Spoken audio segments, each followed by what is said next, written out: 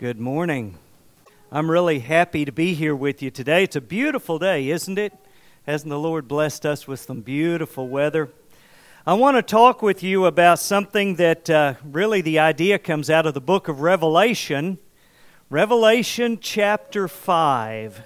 And as we read these verses, I want you to think about what this scene is like. Now, I know that Revelation is primarily a symbolic book. There's a lot of symbolism and all in the book, but I want you to think about just this picture that he is drawing for us here. He says, "Now when he had taken the scroll, the 4 living creatures and the 24 elders fell down before the Lamb, each having a harp and golden bowls full of incense, which are the prayers of the saints. And they sang a new song, saying, 'You are worthy to take the scroll and to open its seals, for you were slain and have redeemed us to God by your blood. Out of every tribe and tongue and people and nation, you have made us kings and priests to our God, and we shall reign on the earth.' And then I looked, and I heard the voice of many angels around the throne, the living creatures, the elders, and the number of them was 10,000 times 10,000 and thousands of thousands, saying with a loud voice, 'Worthy is the Lamb who was slain to receive power and riches and wisdom and strength and honor and glory and blessing.'" Think about that scene. Here you've got Jesus Christ and His Father in the center of the throne room of heaven.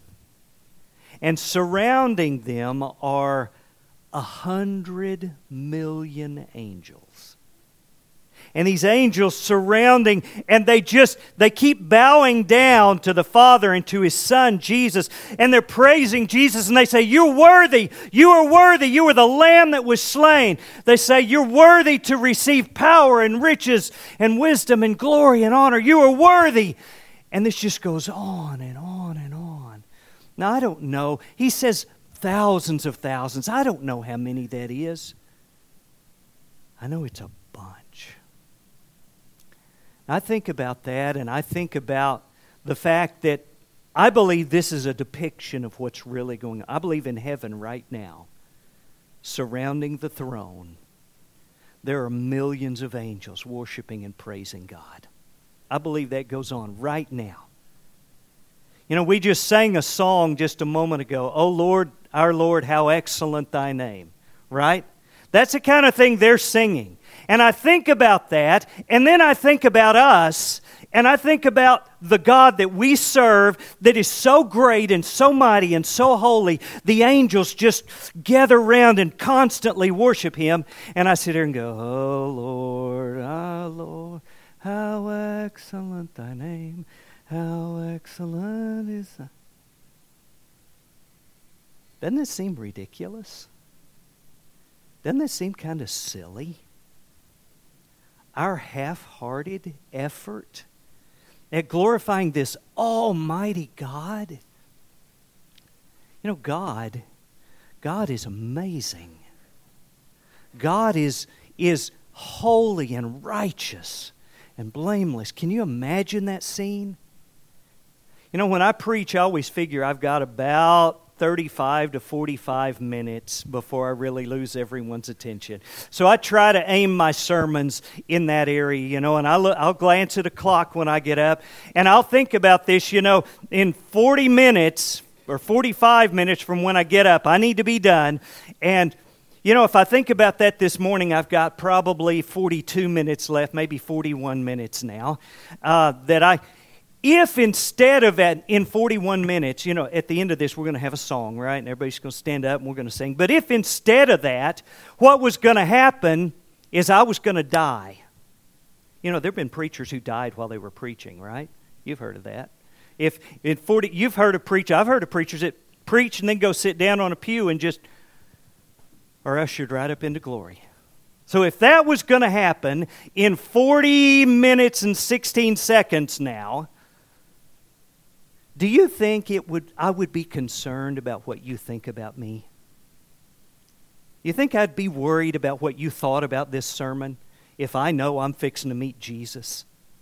Think that would bother me at all? Now, I remember the first time I ever preached when Truman Teal was in the audience. And I was intimidated, and I was worried about what Truman would think about my sermon.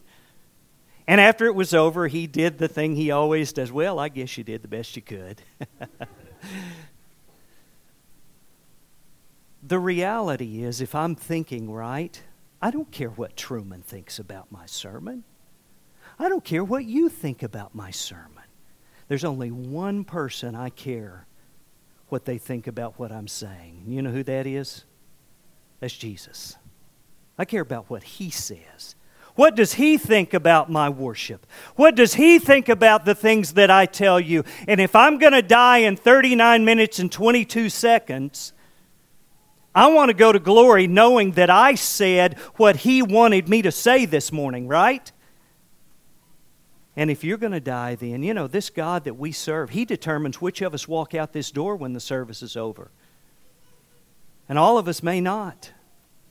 We expect that we will, but all of us may not do that. You know, the Bible says that in discussing worship, He says the time will come when they will not endure sound doctrine, and they will turn their ears away from the truth. He says they will seek teachers having itching ears, people that will tell them what they want to hear. And I want you to know you live in this day right here that He's describing. You can find any church preaching anything you want in this world today. You know, sometimes people come to me and say, well, Michael, I want to divorce my husband because... And what they want is approval. They want me to say, oh man, that's terrible. I understand. I have to get approved. But you know what? I can't do that. I have to say, no, you don't need to divorce your husband because the Bible says here, and you know what I hear? That's fine. I'll go to church somewhere else then. You know what that means? I'll go somewhere where there are teachers that people will gather around because they'll tell them what they want to hear. I don't want to be that preacher.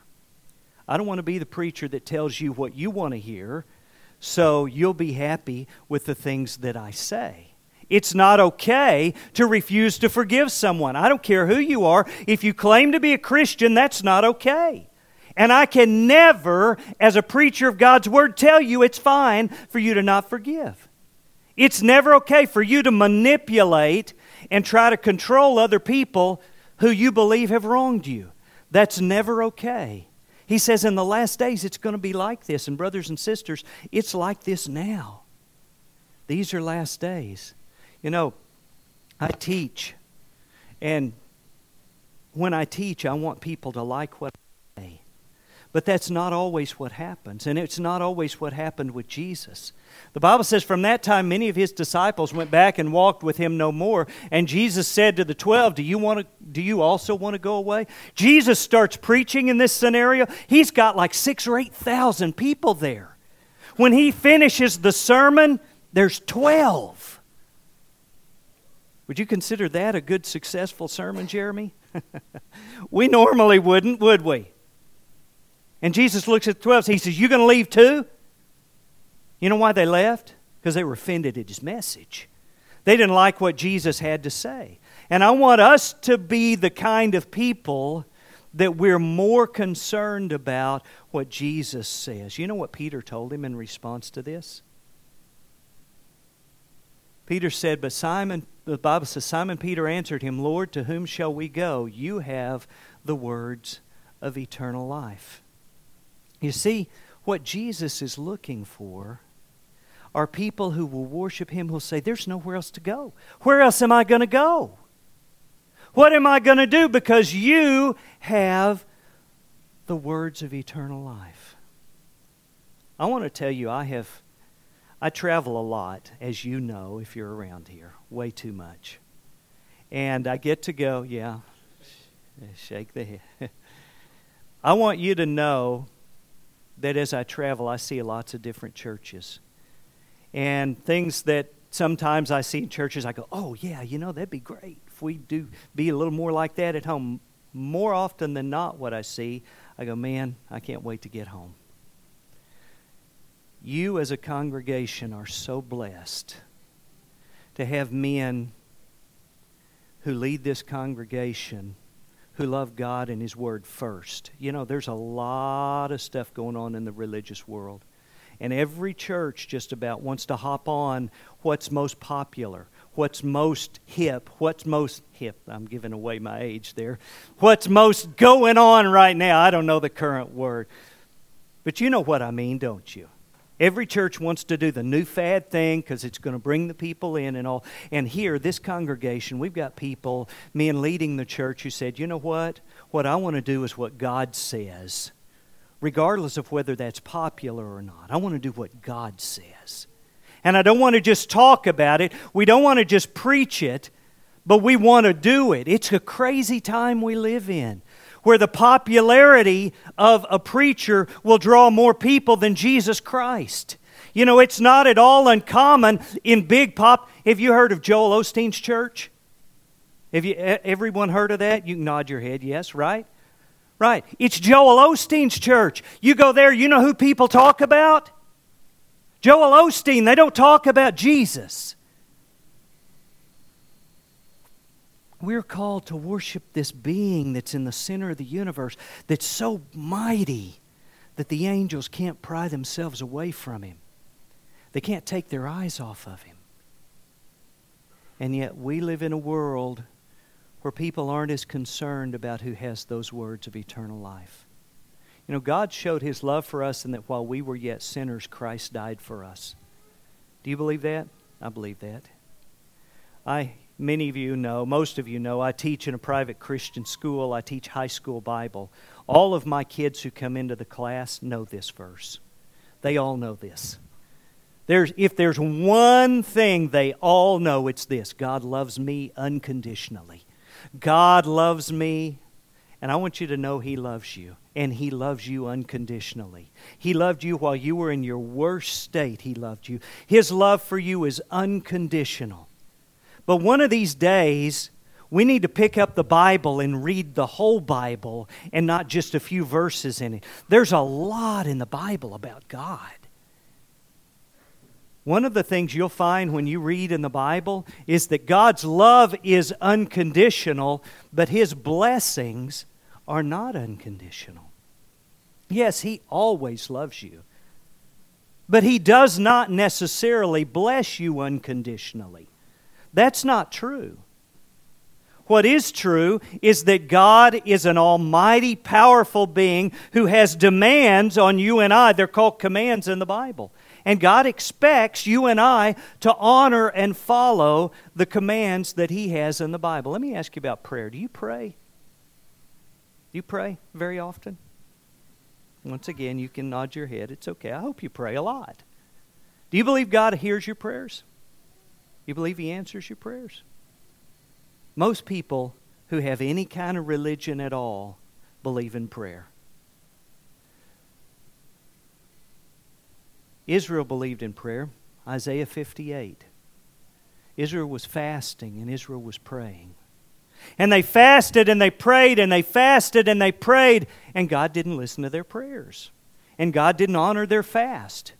And they said to Him in Isaiah 58, they said, "Why have we fasted and you see it not?" They say, "God, we're praying, we're fasting, and you're not answering." Have you ever felt like that? Ever felt like you had a prayer to God and He wasn't answering? Ever felt like you'd emptied yourself out before God and you just didn't get an answer? You know what He told these people? He said, "I'm not answering you because you don't care about people who are hurting. You don't care about the poor. You don't care about anyone but yourself. And then you come to me with a prayer," and He said, "I'm not going to listen. If you don't care about anyone else, I'm not going to listen to your prayer.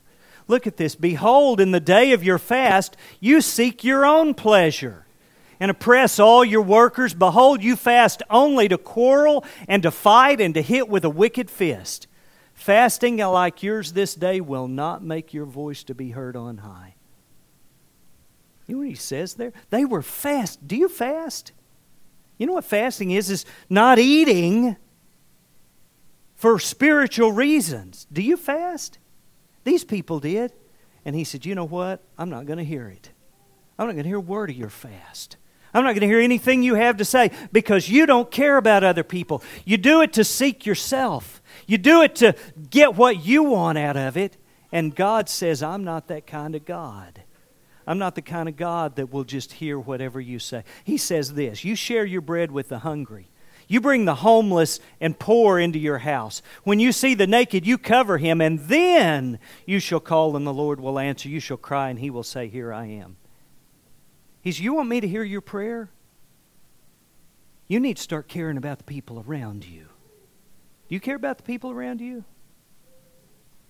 These people didn't. And He said, because you don't, I'm not going to hear your prayer. You know, that's not just an Old Testament thing. In the New Testament, you read what He says in James. James chapter 1, He says, for that person must not suppose that he will receive anything from the Lord. Do you know who that person is? That person is the person who prays and doubts. He said, when you pray, if you doubt, you're not going to get anything from God. Do you doubt God? Do you doubt God? Then when you pray, He's not going to answer you if you doubt God. If you don't trust Him. He says, you cannot go about and live your life and not believe in me and not trust me, and then when you need something, come to me and expect me to answer it, because I don't work that way. God's not a spare tire. He's not something you can just pull out when you're in a real bad shape. He's a mighty God. He says over in James 4, you ask and do not receive because you ask wrongly to spend it on your passions. He said, if you're asking selfishly, I'm not going to answer. I'm not going to say yes to you. You see, God does answer prayer, but not unconditionally. In 1 Peter chapter 3, husbands, you know this one? Dwell with your wives according to knowledge. Honor them as fellow heirs of the grace of God. Do you remember how it ends? That your prayers be not hindered. You know what God says, husbands? If you're not treating your wife right, I'm not going to listen to your prayer. Now that's what God said. You see, we serve a God that does love us. He loves us desperately and unconditionally. But He does not bless us without condition. You know, there's a tremendous amount in Scripture about this. You know, when we live our lives, my son, Jacob, he'll be doing something else, and when I'm preaching, I say doing something else. He'll be sitting there looking at his Bible or something, and I'll say my son, and he goes, see what I'm fixing to say about him. My son understands if-then. Jordan, when she lived in my home, understood if-then. I suspect David, when he lived in Brent and Leslie's home, understood if-then, right? If you do this, then this will happen. And if you don't, right? Look at this passage. If my people who are called by my name humble themselves and pray and seek my face and turn from their wicked ways, then I will hear from heaven and will forgive their sin and heal their land. That's if-then. This is a really popular passage in religious circles today in America. You see people with t-shirts like this, right? And they say, we need to pray for America. Pray for America. If you pray for America, He'll heal our land. One, he wasn't talking about America in this. But number two, this is an if-then. Not just pray, but he says you have to humble yourself before me. You have to turn from your wicked ways. It doesn't work just to pray. You see, God is a God who has conditions on the blessings that He gives you and I. Does God love worship? We've been here worshiping, right? We've been singing. We've been praying. Does God love worship? Do you believe He loves worship? I think He loves worship. Sometimes. There's some worship, though, that God doesn't love. Look at this. In the book of Amos, chapter 5, God says to Israel, He says, I despise your feasts. I take no delight in your solemn assemblies. Even though you offer me your burnt offerings and grain offerings, I will not accept them. I will not look upon them. Take away from me the noise of your songs. To the melody of your harps, I will not listen. Listen to me. This is God speaking here. And God says, I will not listen. I won't hear a thing you're saying. He says, I hate it. I despise it when you gather and you have a churches. Can you imagine? You know, the world we live in, everyone thinks, I say everyone, a lot of people think, that every time there's a new church, well, hallelujah, there's a church. God ought to be up in heaven going, wow, that's cool, there's another church. Especially if it says Church of Christ on the door. Ah, hallelujah, there's a church. You think God just loves it every time there's a church? And I'm going to tell you, He doesn't. He says, when you come to me, sometimes I hate and despise and take no delight. He says, your church services stink to me. I hate them. I don't want anything to do with it. Says your music. Did y'all think our singing was good this morning? I thought it was pretty good. Oh Lord, our Lord, how excellent thy name is. Beautiful song. Lord, did you hear those harmonies? And He's saying, you know what? If your heart wasn't right with me, if you weren't truly seeking me while you were singing that and hitting those really tight tenor notes, God's up in heaven going, la, la, la, la, la, la, la, because He's not listening. He doesn't want to hear it. He has no interest in us bringing to Him something that's not what He asked for. But He has interest in you and I bringing to Him only the things that He has requested of you and I. In Malachi, this is a picture of a synagogue. In Malachi, he talks about God, and God speaks to the people, and we're going to read a couple of passages here in a minute. But I want to give you just a little bit of history of what was going on here. Malachi's day was very much like our day. People had been expecting the Messiah for a couple of thousand years now. The promise has been there's going to be a Messiah, and He's going to come. And Granddaddy talked about that, and Great-Granddaddy, and Great-Great-Great-Granddaddy, and Great-Great-Great-Great-Great-Great-Granddaddy talked about it. And there were lots of preaching, and hey, you need to be ready. The Messiah's going to come, and when He comes, oh boy, He's going to come, He's going to come. But He hadn't come. And it had just been year after year after year after year.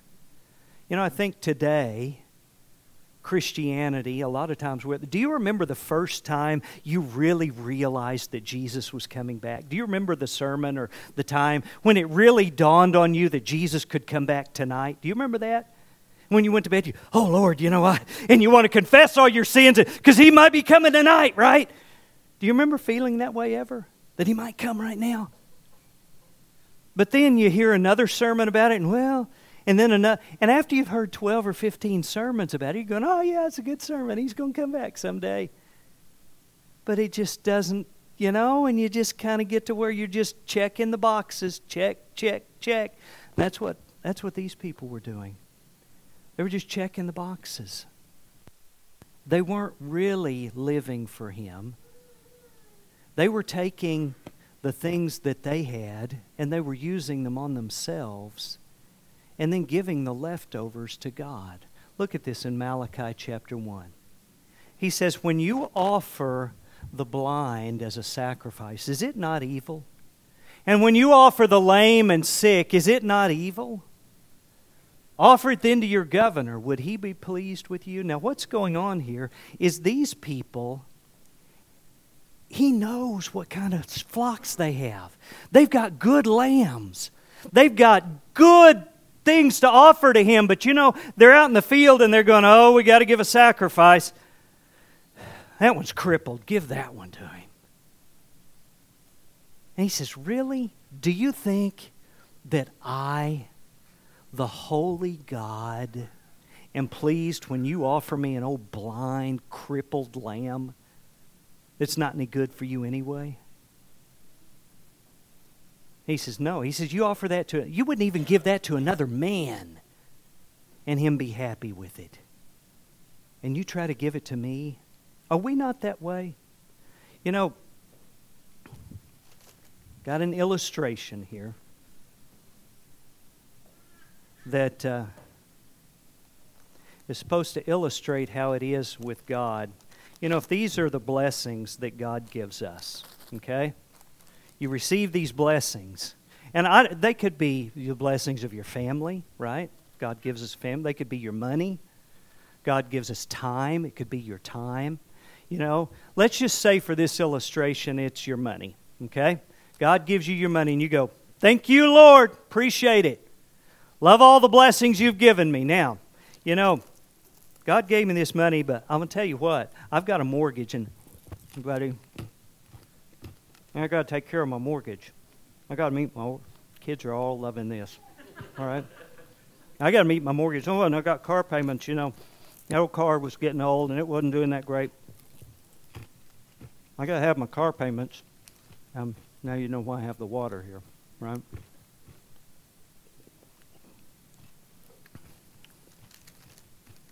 I got to have my car payments, and you know, we have to go on vacation. Oh, insurance. I can't admit insurance is so expensive these days. Oh, cable TV. What am I thinking? We got football season. And I consume, and I consume, and I consume. And I get down, and I've consumed everything I can think of, and I've got just a little bit left now. And I go, okay, here you go, God.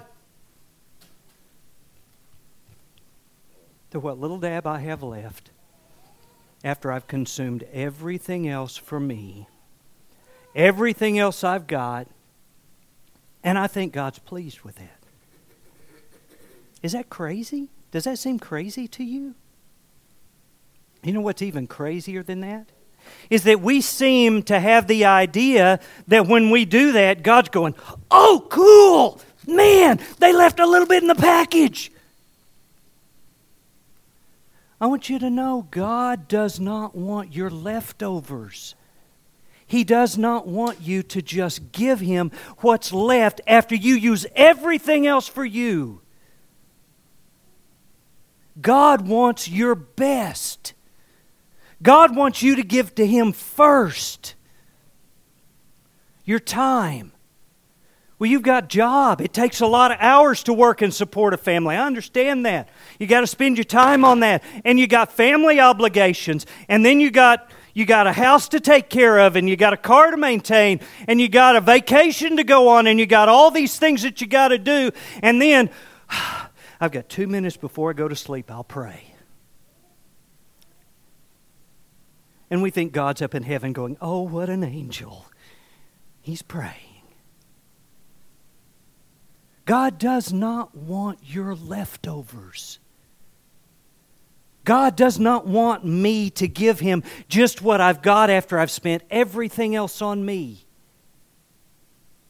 He wants my first. He wants my best.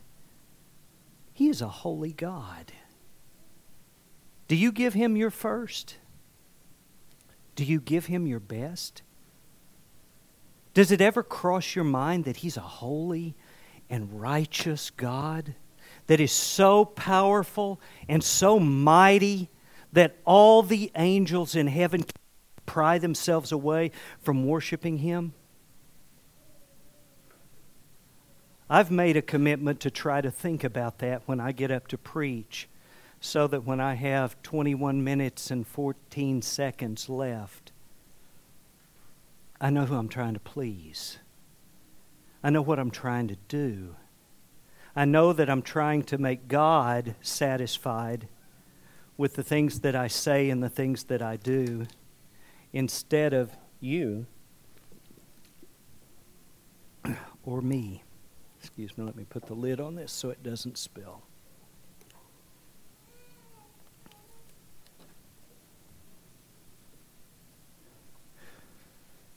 God says, will He accept you favorably? Who is there even among you who would shut the doors so that you would not kindle fire on my altar in vain? You know what He says about them? When they were giving Him the leftovers, He said, I wish there was someone to just lock the temple. Just lock it up so you wouldn't come and offer these pathetic, half-hearted, leftover, blind, crippled sacrifices to me. I want you to know I have a strong conviction that I don't ever want to be a part of a church that God looks down at me and says, you know what? I wish they'd just shut the doors and lock it. Do you want to be a part of a church like that?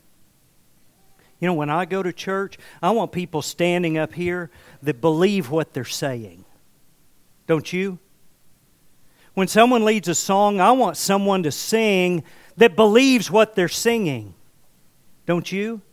So when I sing all to Jesus, I surrender. You know what I mean?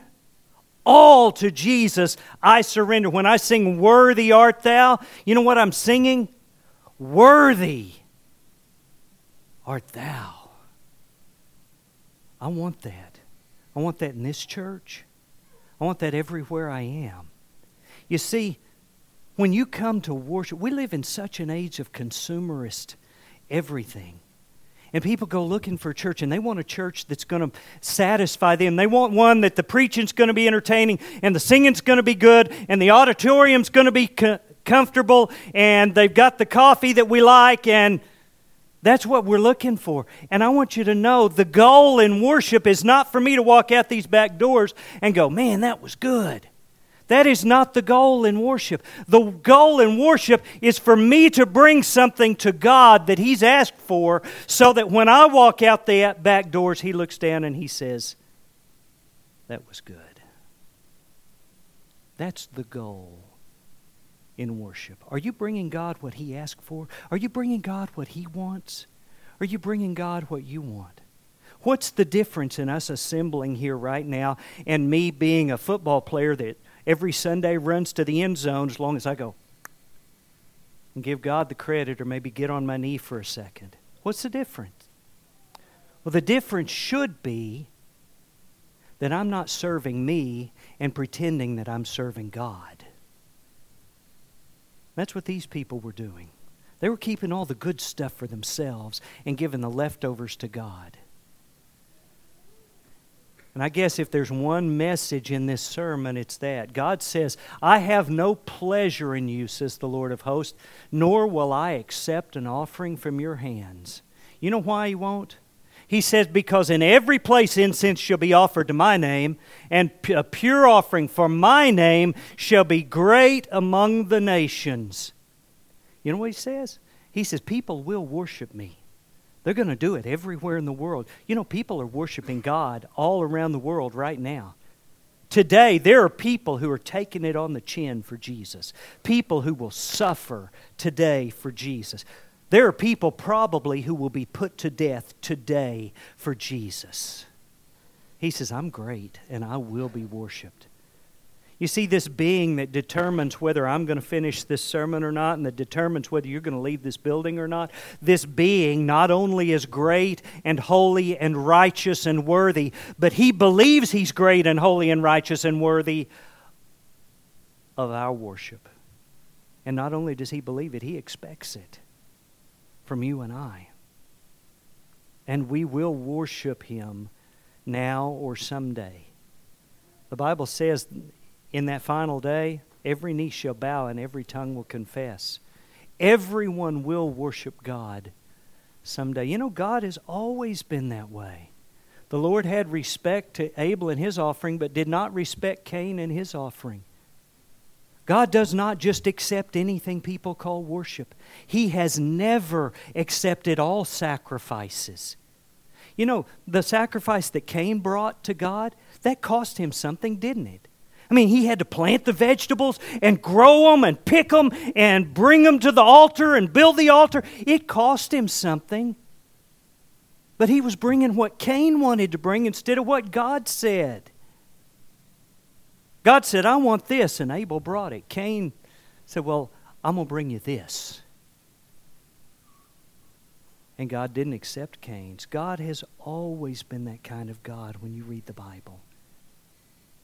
We bring to God what He asks for.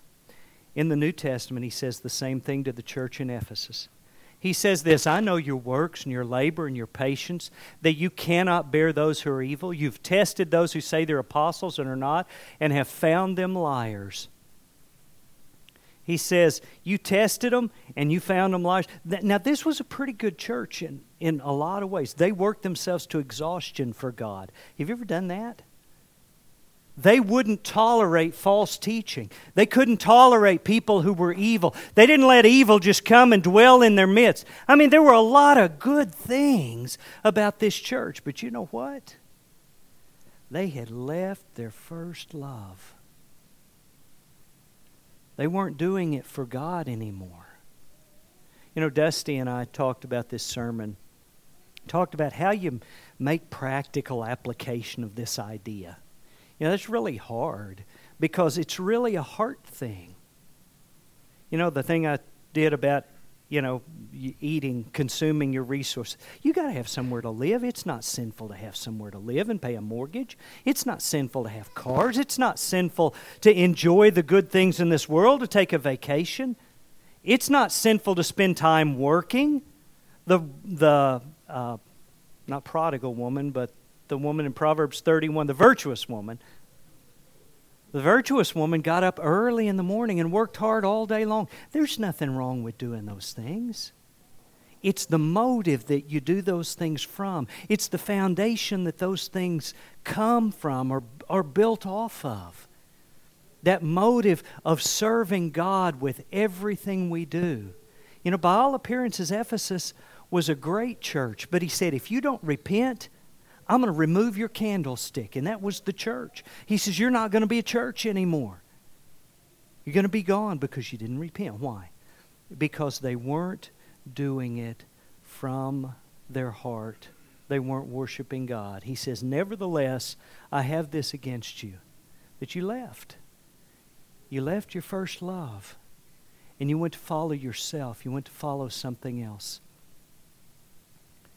I don't want to end this on a down note.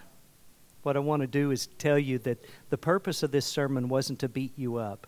The purpose of this sermon was to challenge you and challenge you to do this. Because what he tells Malachi, after he told him, he said, I'm sick of you and I'm not listening to you and I'm disgusted with you and I wish somebody would just lock your church. After he said all of that, here's what he said in Malachi 3.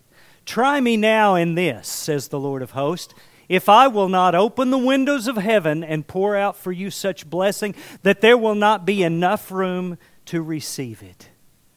You know what he says here? He says, you just test me. You just try me. You put me to the test. You give me the best you've got. You give me everything you've got. And you see if I don't respond with blessings beyond your wildest imagination. He says, you just test me. You just try me. And I want to challenge you today. Test God.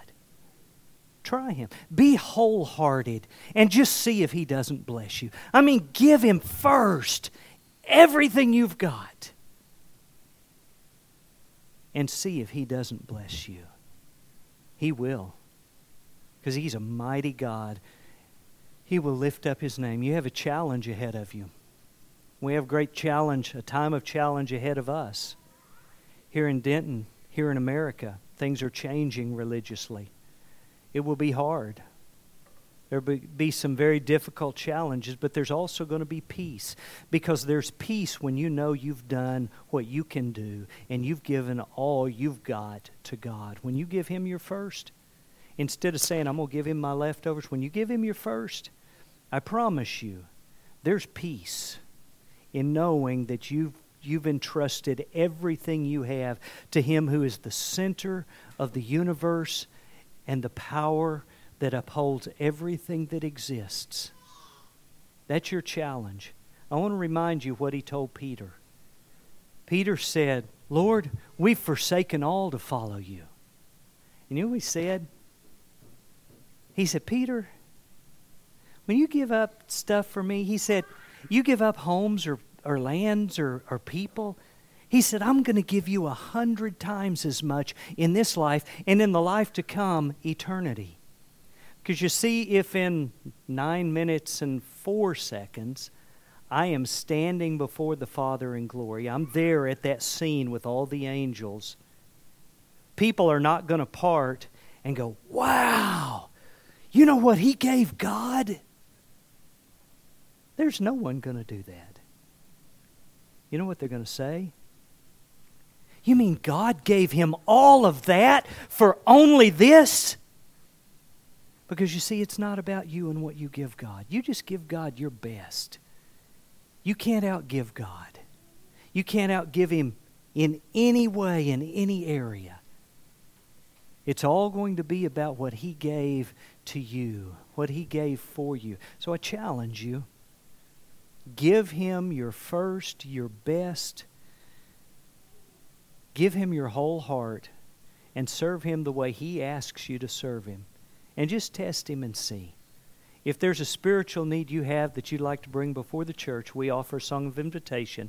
If you would come to the front while we stand and sing.